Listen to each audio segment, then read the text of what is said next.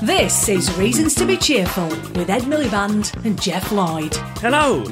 Hello. And welcome to a special bonus episode of Reasons to be Cheerful. We should just explain Lloydie's bonus. We should explain how this came about. We should. So, a man called Sam Conniff Allende, who I knew when he was merely Sam Conniff, as when I was the Minister for Social Enterprise, he ran a fantastic young people's magazine publishing sort of social enterprise called Liberty and Live magazine. He's written this book called Be More Pirate, and he emailed us to say, could he come and talk about it?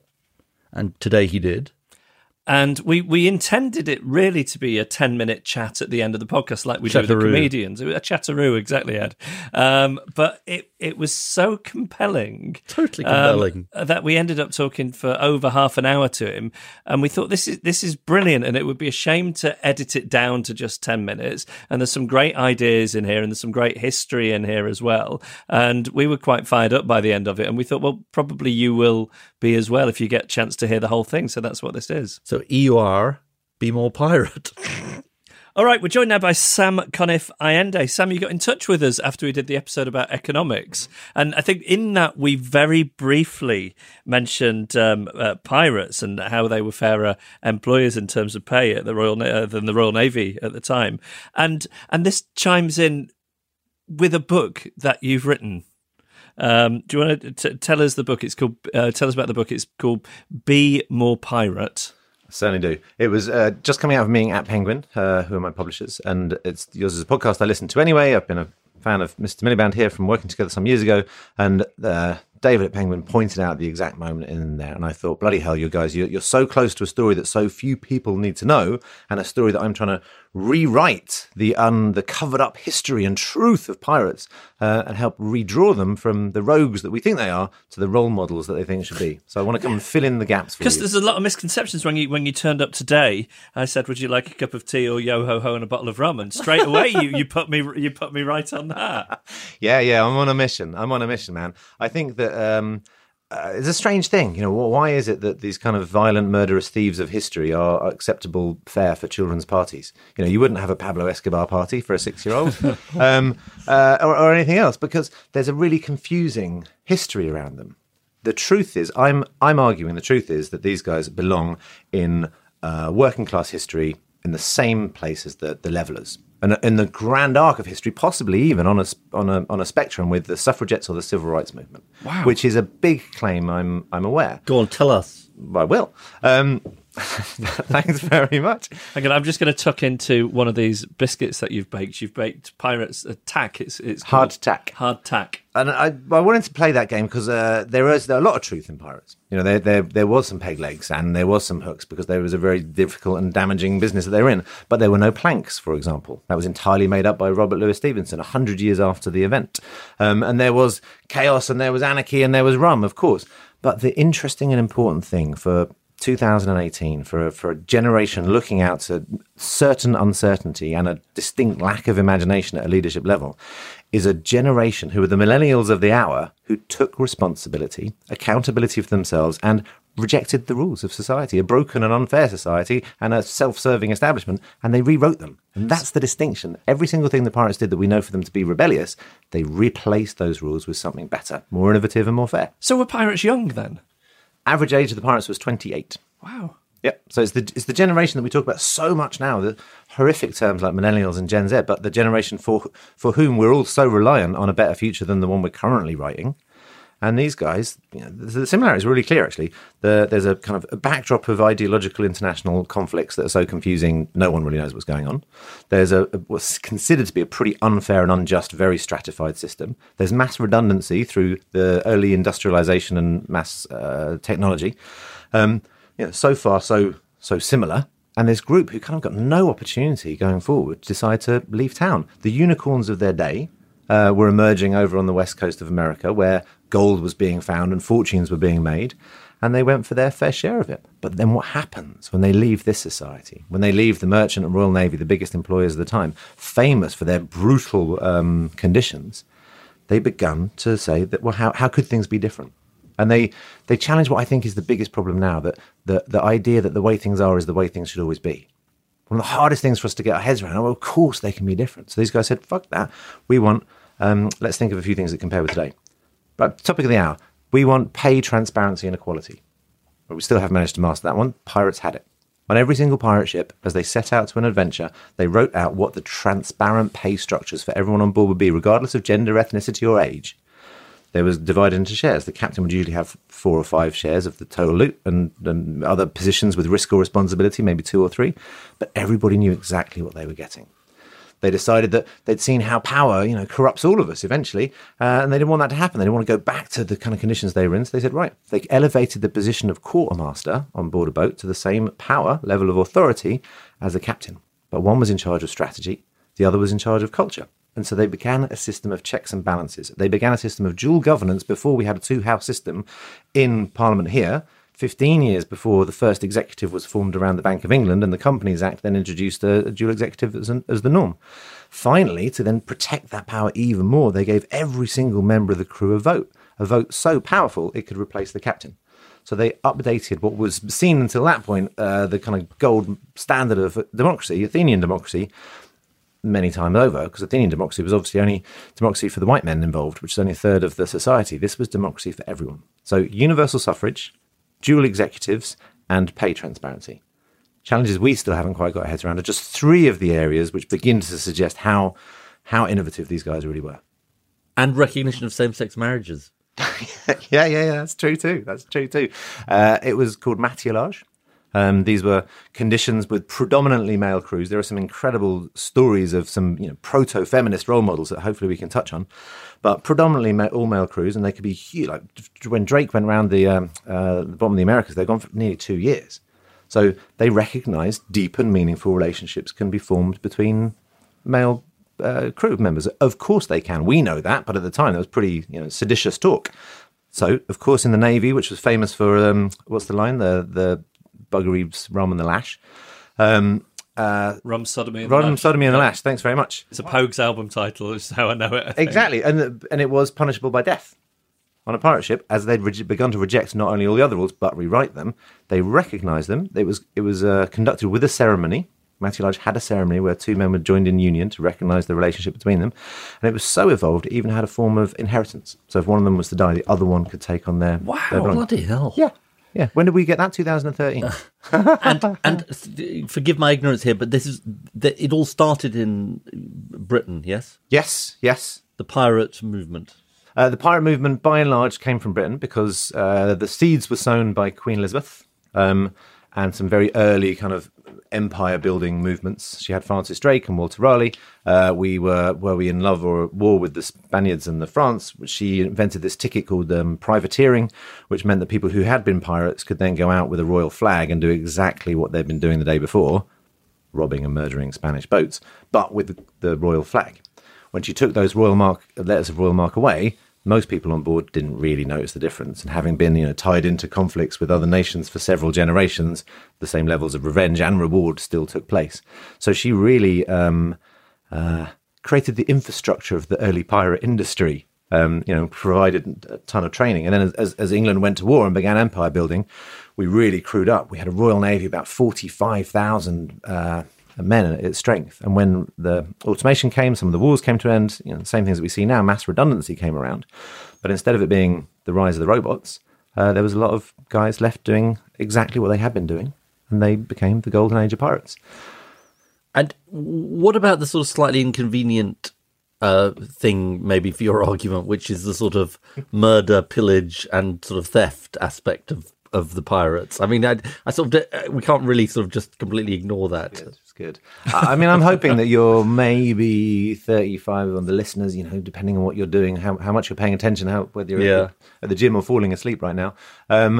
30% swung around. This is all historical fact. These are true innovations. They all you're winning me over. You're in the room, not in someone's ear. Yeah. So it's a very good question, and I welcome it. I address it in the first chapter in the book because I don't want to shy away from this. Did you ever read John Ronson's Psychopath Test? Yes. It's a fantastic book. And he reckons that, well, actually, he doesn't reckon, he reports that about 1% of society technically is a psychopath. And then when he looks at business, when you look at CEOs, about 5% are psychopaths. There's a higher than average at a CEO level. I think pirates have a similar higher than average psychopath level because there are some very, very famous ones. There's Count Montbars, the exterminator, who used to kind of chalk up every Spaniard he killed. Or there was Ned Lowe, who was famous for chopping someone's lips off and then frying them and making them eat them. I mean, there's some horrible and hideous stories that I wouldn't want to shy away from. But it's a minority. Did Gordon Brown ever do any of that? No, definitely not. Oh, I don't know. That's not what I heard. That's the other history that needs to be revealed. Be more Gordon. That could be next. So then the second thing is the context of the times. Now, this is potentially moral relativism, but if you look out across the landscape of 1700s, a respectable middle-class investment for any family would be the slave trade. Or the sugar trade, that were resulting in lives being torn apart, mass, death, and I mean just the destruction at the hands of the East India Company, which was an extension of government, a trading extension of government. Public execution was a popular pastime, that people would like queue up to go and see. We weren't far off children being down mines or in, brutally chopped to pieces and spinning jennies. I mean, they were brutal and tough times. And if they had the existence that many of these young professionals, and that's what we're talking about, professionals in their 20s, their experience on board boats was god awful. A lot of recruitment was when you were drugged, drunk, you weren't paid. So absolutely everything they did was far better than the times. And then the third and most interesting, I think, counterintuitive point is the pirates' branding. This marketing that they came up with. People think it's Coca-Cola in the 1800s who invented the first global brand. It's not. It's the Skull and Crossbones. Right? We know for a fact when that was invented. It's the first global brand. And they created a story that we'd now say went viral. It went all over the world. So with the few awful acts, they turned them into the gossip of the day. They were front page news. They were taproom banter. Everybody knew about the pirates, and they did it to make themselves more profitable and less violent. And the facts are borne out by pirate historians and pirate economists. They had nowhere to go and replenish stocks. If they pulled into town to get repairs, they'd have been hung. There was zero rationale for them to get into a fight whatsoever. They wanted to steal the ships, not put holes in it. They wanted to take the talent off that boat, not damage it. And in terms of their own team, another innovation they had, this might be interesting to you from your political history, the first time that we ever saw what we call now social insurance or workplace compensation was on a pirate ship. If you, Jeff, lost a leg in this pirate endeavour, that'd be 800 pieces of 8. If Ed lost an arm, that'd be 600 pieces of an 8. You'd be compensated for the damage undertaken in your job, right? Which didn't happen anywhere else at the time. It eventually became I can't remember when it goes into the statute, but by 1945 1947 it becomes a human right. So the last thing you wanted was to get in a fight because you'd have to pay out of the ship's collective kitty for the damaged people. So every single rational economic reason meant these guys didn't want to fight, which meant instead they replaced it with their fearsome reputation, their excellent branding and marketing. I mean, they went so like Blackbeard, most famous pirate of all time. In Marcus Rediker will argue that there's no historic record whatsoever of him killing anybody, and he took this brand so far he'd light the ends of his beard. He put little sulphurous fuses on the end of his beard so that he would emerge, be like Jeff, a lot like Jeff, emerge into the fight, with such terror that bailed on that reputation. This is a time that people still believe in like krakens and sea monsters. Yeah. But they just turn around. That's what it's like for me every Thursday. Running, and that meant that this whole story about the bad side of it, which is well raised, is actually a very, very different true story than the one we think we know. Did the pirates end up becoming landlubbers and taking these ideas into society? So this, I think, is something that I've discovered. So most of the work in the book, I absolutely have to give credit to the numerous historians around the world who've told bits of these stories. I don't think they've been put together this way before. I don't think anyone's ever argued that they belong somewhere between the suffragettes and the civil rights movement. But the thing that I've discovered that I don't think has ever been, the lines have been drawn between it before. So the end of the Golden Age comes around 1725, 1730. They'd started a republic. Like they'd taken these ideas off ships and onto land in Nassau in the Caribbean. And this thriving republic began to grow. So people of color, women, everybody has equal rights, equal say in this kind of semi-utopian proto-democracy that's completely unacceptable to the grand powers that be back in Europe, who are desperately trying to hold on to power. And as you know from history, the scent of revolution is coming. The colonial governors are beginning to get ready to kick out the Brits, 50 years later. So those fights are beginning to brew. The pirates actually have been the armed militia for the colonial governors for quite some while, harrying all the Brits and the taxes that lead to the Boston Tea Party. So there's all sorts of now really significant, deep political, global controlling reasons. So the pirates are completely crushed asunder. And about 10% of them are hung on site, and the rest are scattered around the earth. So a lot of them went home. The majority of pirates come from the west coast of England, with a high population around Wales and Bristol area, and up into the northwest as well. And then what? So these ideas come home. These guys at the time are working class heroes. They've got these ideals that if those ideals were taking place here, and because it's only 50 years before, you've got the levelers and the diggers who were arrested and killed for such ideas. Anybody meeting, discussing workers' rights had to meet at the time on a crossroads so that they could see the police coming. Right? That's how revolutionary the ideals were. The town next to the one that Henry Morgan, the grandfather of all pirates, is born, is where Robert Owen is born. And the nascent early forms of cooperative movements to the Fenwick Weavers begin to emerge in the same towns and villages that the pirates' families and communities were from. So I began to realise that maybe there's a link between these two things. The co-op movement, in other words. Yeah. And I'm going to argue that there's more than a link. I think the co-op movement is a direct descendant of the Golden Age of pirates.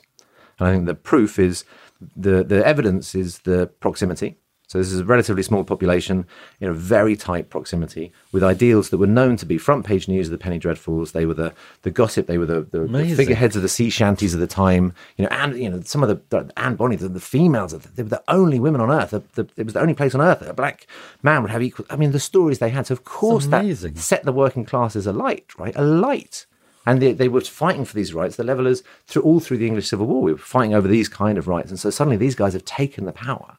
Their stories return home. They realise the fight hasn't necessarily been won. So how are we going to return this? It's the real emergence of capitalism. It's William Blake's dark satanic mills are filling up the northwest and northeast of England. So how do we respond to this?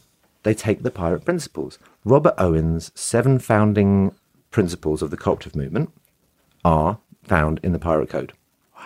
Wow. Membership participation, shared ownership, fair distribution of wealth. You know them. Yeah. 6 of them directly.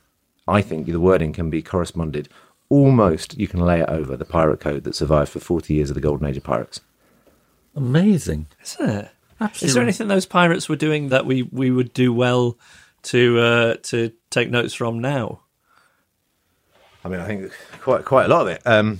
The upside. So because in a way, your book is a manifest. It's not just a history, isn't it? It's a sort of manifesto. Yeah. Well, it began as a metaphor in my mind. As I was leaving, I was transitioning out of the social enterprise that I've been running, which was where we met. Working with young people all around the world, helping them, realise their ambitions to be world changers, and they've been my inspiration. So much seeing these young people with incredible plans to change the world. And I've often referred to Liberty as a pirate model, or these guys as the pirates, because I think we've all got this association of pirates and rebels. And so I began the book as an exercise to aid the transition, almost as a side project, as a way of collating these stories of brilliant young people. And I thought this metaphor would be inspirational for change. But I tested the book. I developed it in a series of workshops and talks. I love giving talks. I love working directly with brilliant young entrepreneurs and helping how I can help shape their ideas. And the Pirate, I presented it to the team at Penguin in late 2016. I presented the first idea on International Talk Like a Penguin, Talk Like a Pirate Day, Talk Like a Penguin Day. Wrote it all throughout last year, and I got the chance to work on it. I worked on it with young social entrepreneurs in townships in South Africa. Does this idea stack up? Is this inspiring? Where are the ideas to your question that would help us today? I worked on it with social entrepreneurs and entrepreneurs in Athens. Tough times. They're working with like dust and goodwill. I worked on it in Baltimore with young entrepreneurs from Illinois and Detroit and Chicago. So in Brixton, in Bradford, I tried to put this in front of the most testing communities. And I took it into head offices. I took it into chief execs. I took it into senior marketeers, into business, to really push against this idea. Because as I got further and further into it, it began to feel like it wasn't just the metaphor. Like you say, it was really a manifesto. There's something in this. There's something in the moment that we're in now where we all know things aren't quite right. We all know that there's some change coming. And this idea about change seems to have upped a gear. And as I think, we all look back to history, right? You view some of the people who broke the rules at the time, who at the time were the rule breakers and the criminals, they've become our heroes. Absolutely. We've been celebrating them this week. And those who followed the rules become the criminals, those who were just following orders. History judges us, interestingly and differently over time. No one could deny that we live in historic times, but do you know when it's the right time to break the rules? When the time comes and those level of rules that do need to be broken and not followed, are you ready for that? Are any of us ready for that? And so this idea of rule breaking as a meaningful, responsible, almost positive thing, by the middle of the year, I was into a very different place with it. Reasons to be cheerful with Ed Miliband and Jeff Lloyd. This Mother's Day, treat mom to healthy, glowing skin with Osea's limited edition skincare sets. Osea has been making clean, seaweed-infused products for nearly 30 years. Their advanced eye care duo brightens and firms skin around your eyes, while the Golden Glow Body Trio nourishes and smooths skin all over. Go to OSEAMalibu.com and use code MOM for 10% off your first order site-wide. So you're not saying clamber onto ships and hijack people on the high seas. You are saying break the rules.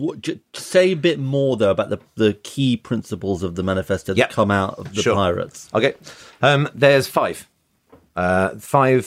stages that I believe create a bit of a kind of a framework. And I know there's something funny about making a framework for rule breaking, but nonetheless. And I've tested this on my 18th century pirates, and I've tested it on those who I think, once I put this framework down, who modern pirates, let's call them, who fit this model. To run through them quickly, the first stage is to rebel.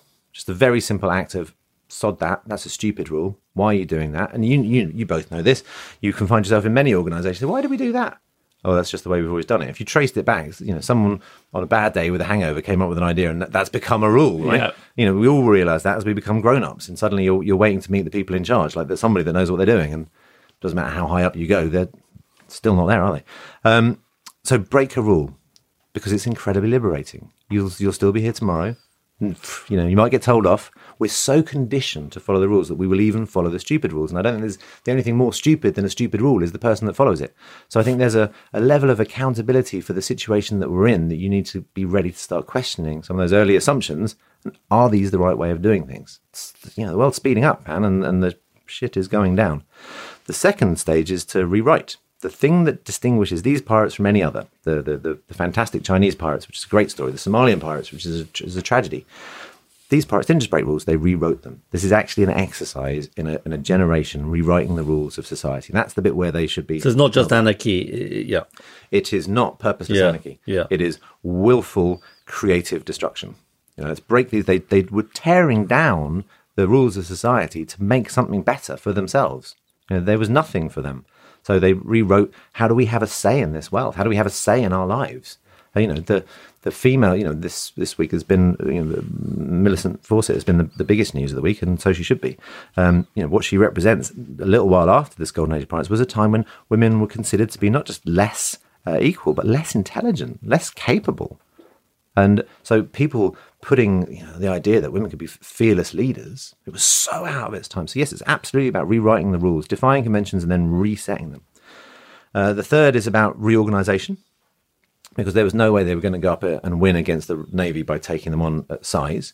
And so it's about how do we, as more nimble organizations or smaller groups and bodies, begin to challenge the notion of scale and growth. Scale and growth slowed the Royal Navy down. Scale and growth challenges us now in the kind of hopefully the latter stages of bloated capitalism and the negative outputs of some of the big businesses when big is no longer a kind of asset but a liability. We can all see where we are. We're part of this problem. You see it with the big business stories of the moment. The greed and the flabbiness of it. So these guys really pioneered what we would now call like buzzwords as agile networks and fluid systems and responsive organizations. They really, really pioneered it. They got it just right. They were on average about 40-50 person crews. They could crew up, and there's 2,000 of them. Henry Morgan leads a 2,000 person crew and sacks the entire city of Panama. They can then crew down back to their individual That's not necessarily the thing to aspire to, by the way. And then back down to so there's really fluid structure. And I think we need this. I think we need to get over this idea that growth for growth's sake is good, because growth for growth's sake is cancer. And when you apply that to business, we've got a real problem, as we know we have. So the fourth one is then about redistribution, and that's redistribution of power. So these guys, they'd escaped the Navy, they'd escaped these stratified systems, and they didn't want, Jeff to become the captain because he seems all right now. Because once we're out at sea, Jeff might go mad and he doesn't want to share the gold. Very likely. You can see it's the beard. So we'll make Ed the quartermaster. So we'll give. I'm not sure about that. Checks and balances. Yeah. Ed's got the voice of the people. Yeah. So we'll Exactly. give Ed the voice of the people. You've got the strategy, and so now there's equal power. So The Jeffocracy is dead. It's a then mutiny. it's shared out, but then we'll give everyone else in the room. We'll give Alex and we'll give David. We'll give everyone equal vote, so that if either of you lose the plot, the power is then distributed and shared. So, and we see this in the social enterprise. The growth of social enterprise so well. I was at I don't know whether I'm allowed to say this. Go on. So I was doing a pirate talk at Stella McCartney's strategy away day for her global team and business. And at the end of it, one of the ideas became, mutinies, and what can we do that's different? And this one really smart, like classic millennial talent, obviously such a bright mind in the business. Everyone had to put forward their ideas for rule breaking. He said, we should corporatize the business. You couldn't think of an idea further away from an idea that kind of business might think of. But it caught fire, and the reason it caught fire is the appetite for self-ownership. The rise of the hustle generation of doing your own thing is actually the thing that people want. So this notion of redistributing a slight chunk of having the ownership of it not only keeps things fairer, stops them going the way that we have been, because we know that hasn't worked for our businesses now for generations, but also it meets this growing appetite of millennials and the changing workforce. And the fifth is retail, which is the pirates' real strength. They told such tall tales that it shook the world. This idea that the small can't necessarily defeat the big. We've reproven that time and again. The art of their storytelling, their branding and their marketing. We've kind of touched on this, and was just pronounced and profound, and allowed them to really take on those odds. And it's what meant that the first. When the Royal Charter allowed only 12 printing presses, when the printing press was first brought to the UK, it meant, of course, that the monarch had complete control over the media. Now, we wouldn't stand for that these days. And the first public press was called the Pirate Press. And it was obviously named after the heroes of the hour. And it started putting out the stories. When was that? 1716, so it was right in the midst of it. And it started publishing at an affordable price media for the mainly illiterate masses with stories of pirates and others. So again and again and again, the storytelling power of this is so profound.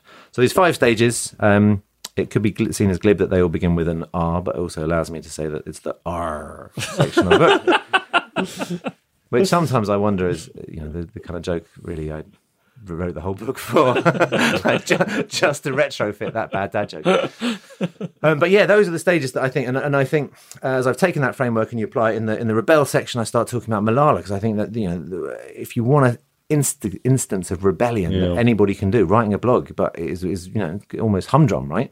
But in the context that she did it, and the way that then that singular storytelling of that individual. In rewriting, I tell the amazing story of Anne Bonny, but I also start talking about Chance the Rapper, who you're probably both big Chance fans. He's the first artist to ever win a Grammy without a record deal. Right, and he's also just legendary and has been a massive advocate of the Obamas and raised millions for the hospitals in Chicago. But what that does for one of the heroes of the hour, for all the young people following hip hop, but suddenly the model isn't go and get signed. So snap goes the business model of the music industry as he rewrites the rules of another part of our broken system. And I follow it through in each single one of them. There's a modern example, but several actually modern examples, from Elon Musk to the platform cooperative movement. I can go on at length. Absolutely brilliant. Thanks, man. Thanks, What are you going to do next? Can I use that as a cover quote? Totally. What are you going to do next? I have stopped doing what I have been doing. Yeah. I've left Liberty full time to try and be the Be wind. more pirate. Try and be more pirate. Yeah, I'm living this. I'm trying to live by the principles of it. The thing that I really want to do next is I wasn't expecting the response. I think I haven't written a book before. I didn't come to writing very, very easily. I like doing it. I was really surprised that anybody thought it was good. And then also really surprised when I go back and read any of it and think, oh, that's quite good. So for me to then find people taking what I've said seriously is the most surprising thing. But midway through March, I received an email. So the previews had only been out a week and a half. And I received an email from a young woman who'd come through Liberty. We'd mentored her. She's amazing talent, and she's now in the media. So I'd sent one to her, and she wrote back and said, I got to page, I can't remember what it was, 171, and I've just resigned.